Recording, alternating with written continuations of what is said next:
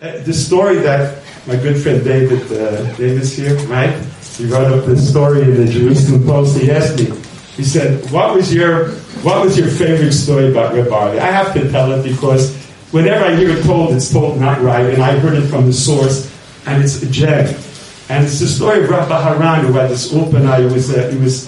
But I love this story. And I've said it over, and you know what? I've learned one thing also with stories. You can tell a story over 50 times, and you don't get it until you told it over 50 times or something. Then you really understand the story. And I'm sometimes embarrassed that I told stories over so many times that I didn't get the story until I told it over another 20, 30 times. But this is a gem, and the way they tell it over and all the times they publish it, it's not always correct. But Rabbi Haran was in Farpiris, where my father was in Pardesan, and used to come always to speak to him. And he once came to speak to my father. My father was busy, so I talked to him, and I said to him, he was a brilliant man. I said, why did you become an educator? You could have been a great doctor, lawyer, a rav, and you became the head of an ulpanai. Why? And he said, because of your grandfather. And I said, why? He said, I was a little boy named Chaim. He said, I think he was an orphan as well. He said, and one day they gave out chocolate pudding. And I love chocolate pudding. So I ran like the others to get a portion. I gulped it down, and I went back to get another one. And the guy who was giving it out saw that I already had it, so he gave me a slap, a patch. He said, Du Schengen Kloden, you had already. Chotzuf, there were others who didn't have yet. He said, I was a little kid, I didn't know, and I still feel the pain of the patch, he said to me, of the slap. He said, it was the busha also, the embarrassment in front of your friends. He said, and I lost myself, and I kicked the cart, and all the chocolate pudding fell on the floor. And they said to me, now you're in big service. Can let tomorrow they're going to throw you out of the cheder. Tomorrow Rabbi Levine will decide what to do with you. He said, I didn't sleep the whole night. Where am I going to be? I'll be in the street. I won't be anywhere. What'll I do? He said, I came back the next morning. I was standing in the yard. I hadn't slept the whole night. I heard kids saying they're going to throw him out. And I'm standing there, and your grandfather, Rabbi, walks in. Rabbi saw me. He said, Yingale, come into my room with me. My grandfather had the worst room in the entire building in Eitz Chaim Yeshiva. It was under the stairs, like Harry Potter. Mamish, under the stairs. And maybe because he was short, maybe because they knew that he wouldn't complain. And so he told me, I went into the room with your grandfather. He sat down, I sat down next to him. He said to me, is it true what you did yesterday? And I said, yes. Will you ever do it again? I said, never. He said, then your grandfather went over to the Aron, and he took out 2 chocolate puddings. One he took for himself, one he gave me, and with a smile I'll never forget, he said, I also love chocolate pudding. He said, and the 2 of us sat together in the room. Me, little me, with the tzaddik of Yerushalayim. Behind the door, I hear kids waiting to hear how I'm going to get thrown out. And inside, the 2 of us sat together and ate chocolate pudding.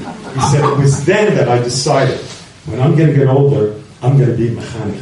Because I can change the life of a person.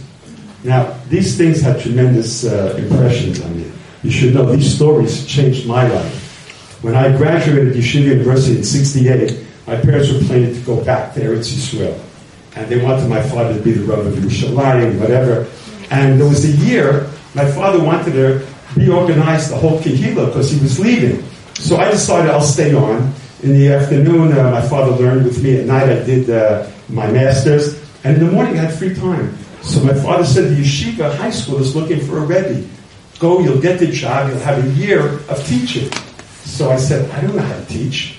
I never stood up in front of the class. I said, and how are you so sure that I'll get the job? Are you a Navi?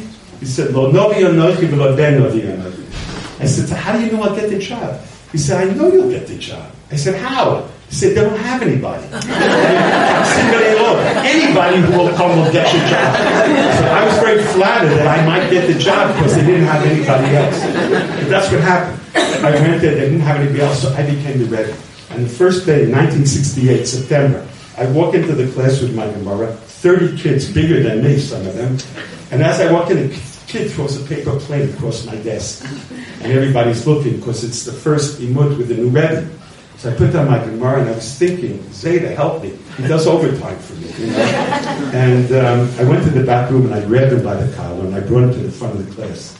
And I said, if you ever make a plan like this again in my class, I'm going to throw you out for the entire year. And he got scared. Everybody said, I said, because if you make a plane in my class, you're going to make it right. And I took out a piece of paper and I made a paper plane. I know how to make paper planes.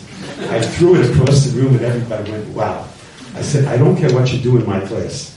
But what you do, you're going to do it well.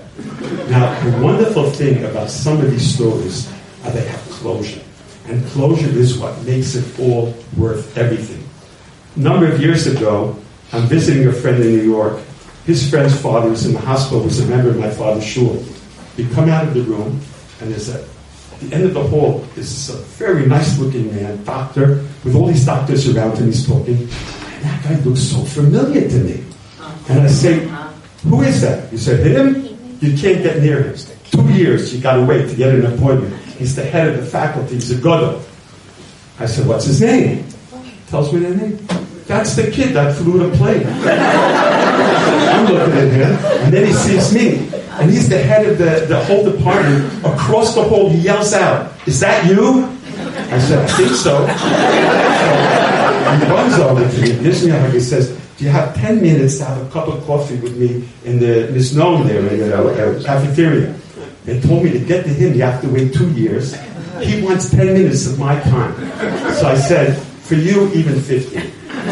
So we went down to the cafeteria, talking, very successful. Then he says to me, do you remember the story with the plane? I said, I tell it over all the time. He said, you don't know the story. I said, I'm telling you, I tell it over. You don't know the story. I said, why? He said, you don't know why I threw the plane. I said, you know, it's funny, I should have asked. Why? He said, it's a long time. He says, I didn't want to go to Yeshiva High School. All my friends were non-Jews. I went to public school, and then my father became thrilled and said his son's going to go to Yeshiva High School. I didn't want to go. I wanted to get out at 12, 1 o'clock. I'm going to go till 5 o'clock. I didn't want to go. So my father said, you're going to go. I said, I'll show you. I'll get kicked out the first day. I'll go back to public school. He said, so I flew the plane, but it didn't end the way I wanted. And then he said to me, he said, I studied by some of the biggest doctors in the world. And the greatest lesson I ever had was that first day in high school. He said, since then, whatever I do it the best that I can.